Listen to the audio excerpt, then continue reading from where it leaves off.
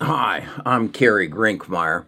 I'm the host of Best of Us Investors, and I try to share my knowledge that I've acquired as a retired financial advisor and my continuing study of the stock markets and involvement in the stock markets. I built one of the largest financial planning practices in the United States under the umbrella of Ameriprise and sold it in 2005 and basically didn't do anything for, I guess, almost 10 years, and then got involved in YouTube and sharing my knowledge on the stock market. One of my largest holdings is Google. It represents 7% of my portfolio, and it's a stock I have no intention of probably ever selling. And it's becoming more and more apparent to me as to why I will never sell it. And one of the experiences I had that cemented that just happened last night as we were watching the Kennedy Center awards. I constantly went to my phone and spoke to it and asked, how old is Joan Baez? How old is Garth Brooks? How old is Dick Van Dyke? Do you realize Dick Van Dyke is 95 years old? Wow, what a guy. So I got to thinking that really what is uniquely happening in our world is this thing has become an extension of my mind. And that is to say, I know things, but I can't remember them. So I ask my phone, and my phone gives me my answer. I've realized that in the human experience, that we have a tremendous capability to take in data. And think again of your mind as the same as a data gatherer or a data vacuum. And that's what Amazon and Google and Microsoft basically do, is they gather data. Well, the difficulty in the human mind is then putting that data out. It goes in rapidly. It has difficulty putting it out. We have to think of the words we're going to speak.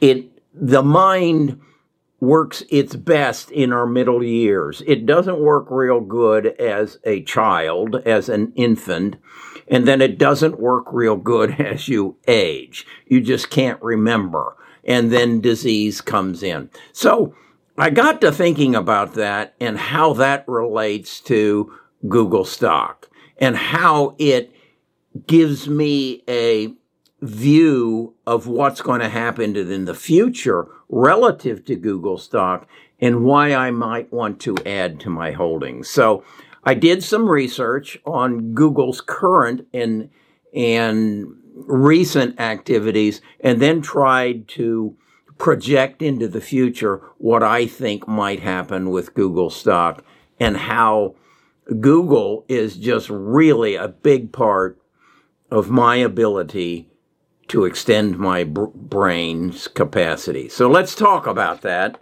and let's see if you want to add to your positions of Google. I certainly hope you own some of it because it is one of the major players in the future of our life.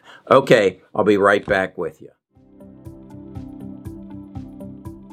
Best of Us Investors presents Kerry Grinkmeyer. One of the things I noticed, I own some speculative stocks in the biotech, in 3D printing, in robotics, areas where I think the future is going to grow. But probably 75% of my portfolio is wrapped up in what I call the big six, and Google is one of those, the people who control data. And I noticed that my speculative stocks have taken a beating as we made this rotation away from tech, which I think the future lies with, to more of value as the economy or as the markets started to fear inflation and potential rising interest rates. I think that's a bunch of nonsense because you just can't stop the technology. It may pull it back a little bit when fears enter the market and say, "Oh, I don't really know where this is going, so I'm going back to the banks and the energy and things like that. But technology, I'm not sure about it." Well, you're not sure. If you're not sure about it, it's because you don't read. It's you don't study what the people who really look in depth say is going to happen in the future. And I think I noticed that Google is one who didn't really fall back. In fact, just this last Friday, it reached close to its all-time high. And that's in part because Google came out with earnings in the first quarter, and they're just blowing the doors off. Revenues quarter to quarter were up 34%, and that is actually a year over year. And their revenues were at $55 billion, and their operating income for quarter to quarter doubled to $16 billion. And I know those are big numbers and they're hard to really translate, but I want to show you this graph here of the 12-month revenues growth. And you can see, you could almost start with a line at the first year, and it's almost a straight line of growth. And this is just continuous. What's also interesting about that is while the revenue's growing, the cost of selling and general administrative expenses is going down. Look at this graph here. So think of this as you own a business and your sales keep going up, but your cost of sales go down. Well, what does that mean? That means your margins go up. So whereas maybe you were making 34 cents on the dollar of a sale last year, this year you're making 42 cents. So what that does is create more free cash flow. And free cash flow then opens opportunities to you. What kind of opportunities? Well, if you have free cash flow, it doesn't cost you. It's costing you less to make the same dollar you did. You then have choices as to what to do with that cash flow. Should you expand? Should you improve your operating system, or should you go out and buy up some new startup company that enhances your ability to grow even more? And again, I want you to think about what Google really is and go back to what I just said earlier, that it's an extension of your brain. Now, what does that mean? As I said, when I don't know the answer to a question, if Nita asks me a question, I just pick up my phone and I ask Google. And Google gives me that answer. So that's an extension of my brain. Now, what happens when this takes the next step? And what is the next step? The next step is this moves from here to here. This moves from here to here. I watched an interview with Elon Musk, and Elon was talking about, he called it, I think, a neuro implant. And what he was talking about was taking something about the size of a silver dollar and drilling a hole in my head, and it would have electrodes, and then those electrodes would go to my brain. And he's saying initially, and he's saying this could happen really before the end of the year, that they could be testing it on humans who have brain injury.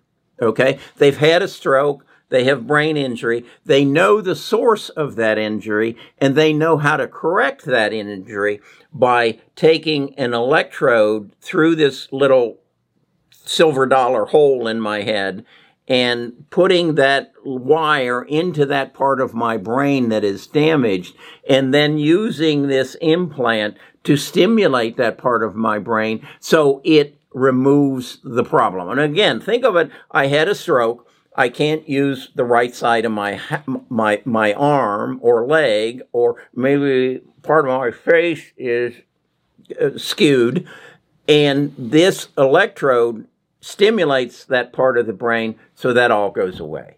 Okay? That's what Elon is saying is going to happen. Then what he is saying is going to happen is we're then going to take what's in the phone. I did a video on hyperinflation, and you saw me ask Google, what is hyperinflation? And then I held it out and it spoke it. Well, what Elon is saying is that within 5 years, I'll be able to think that. And I'll be able to think, what is hyperinflation? And it will transfer it to my mouth, and I will speak what Alexa or whoever it is, Google, said on my phone. That's where this is going. That's where this is going. So, okay, what does that have to do then with Google? Well, who do you think's going to provide all this information as to what is hyperinflation? Who do you think now has a direct track to my mind so that when I think, wow, I need a new pair of Nike black shoes that has the air pockets in it, who do you think had just read that in my mind? I didn't say it. I didn't type it. I didn't broadcast it. I just thought it. Who do you think has the access to my thoughts now? Who do you think's going to take that data and feed it back to me? And when I open my phone, there will be a picture of the Nike shoes that I want. Actually, I just ordered them. They'll be here probably before the end of the week. That's where this is going. And then I look at Google, and as I say, should I buy more of it or shouldn't I? And I see its growth margins. So in essence, it's telling me it's growing at a rate of 34% per year, and it doesn't have this yet, but it's in the future. So if its margins are growing at 34%, and then I want to show you this graph here where it's showing you the capital expenditure. That is, how much are they spending to improve their business relative to the growth in their capital. And you can see that their expenditures are pretty much level since 2018, while their revenues are going up. So this is what's called growing free cash flow. And it's growing most recently at the rate of about $50 billion in free cash flow. So what do they do with that free cash flow? Okay, I own a business. I do own a business. It generates more than I need to run my house and do. What do I do with that free cash flow? I buy more stock. I build other houses. Or what Google might do is buy back shares. If they buy back shares, then there are fewer shares out there, so the value of my share goes up. So I look at that and say, okay, they've got a company where they're making more money and it's costing them less to make more money, and they're either going to buy back the shares or they're going to jump all over this thing they're going to put in my head. And this stock is just going to go crazy. Because, think about it. If somebody brings that to you, the ability to make you smarter, you become more productive, you earn more money, you become more valuable to society, and your position in life improves as well. So why wouldn't I want to make this more than 7% of my holdings? I'm troubled to find a reason why. I just think, and then I look at it and I say, okay, is there someone else who potentially could do this? I don't see it being Microsoft's Explorer or Bing or Firefox or anybody like that. I don't ask them. Now maybe you have an iPhone and you ask, is it, you ask Alexa. So that tells me, okay, I want to own more Apple and Siri. That's Apple's. I want to own more Apple and Amazon as well, because that's where this is going. Elon's going to put that chip in my head, and he'll make money off of that. But he's got to have somebody who provides the data that I want to communicate. Okay? This is an extension of my brain, and it's going to move up to here. And you're going to have somebody facilitate it. And I think that's Google and Apple and Amazon. You'll pick which one you want. Okay. Then I think we talk about good debt, a company's debt. I want you to see this graph. This is a graph, and as the chart goes down further, that means this is all the less debt that Google has. It's a company that, if it wanted to, it could eliminate all its debt and operate debt-free.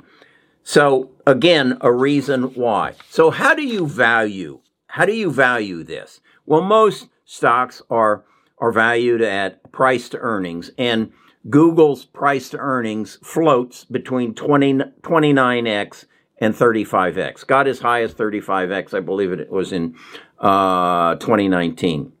Well, its earnings are growing at 20% per year. So that would tell me if I'm pricing it, if I'm projecting the value of it in the future relative to price to earnings, the price should grow at 20% a year. Are you okay with that? I am. Then we have free cash flow. The historically, it's sold at 27x free cash flow. That's currently at $50 billion a year and growing.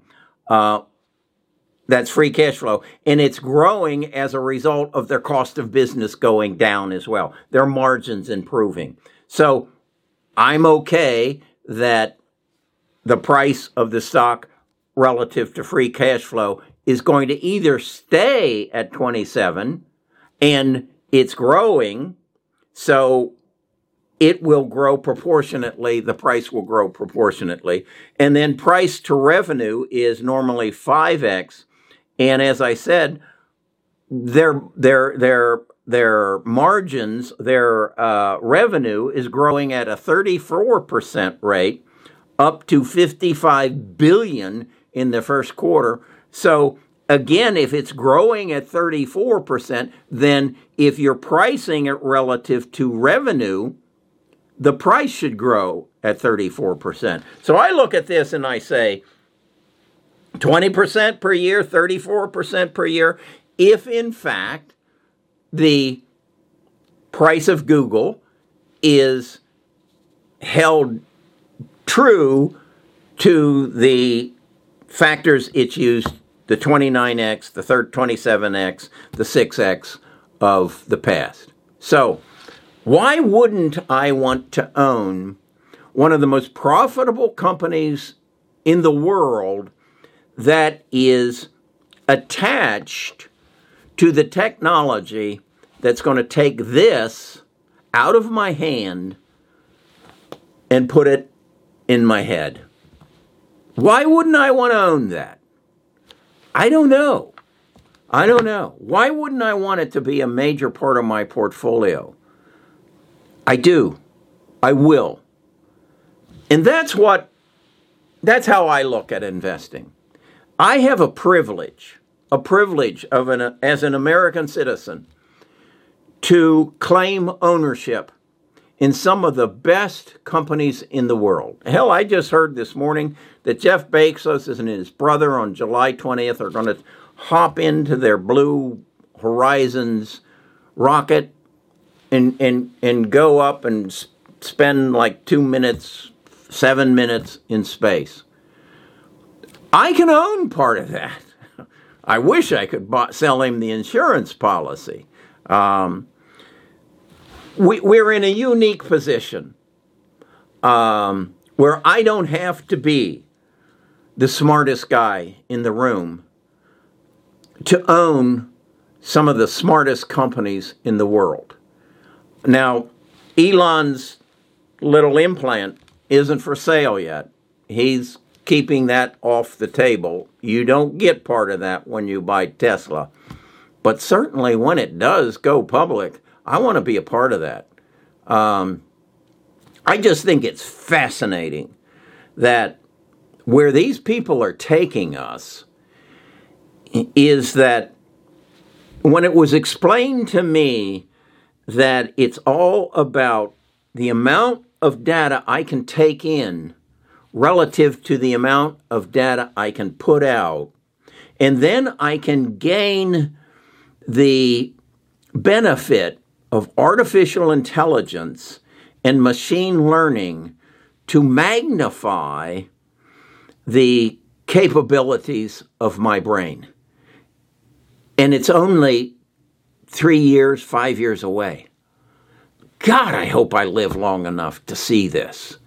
I just can't imagine the changes in productivity when you can put artificial intelligence not in a computer, but in my brain, and machine learning in my brain. My ability, I think someone asked me, what is your strength? And it's logic. I understand how to connect the dots. If somebody could increase my brain's capabilities 2x, 5x, 10x, it scares me what I might be able to do. This is earth-shaking. Okay, that's how I think. I was encouraged when I learned that the people at Google think the same way I think. The people, Elon Musk, thinks the same way I think. That we are at the starting point of the most magnificent changes in the world, and we're going to get to experience it. Okay, that's my take on why you should own more Google, why you should be a part of Best of Us investors. I don't think like most people.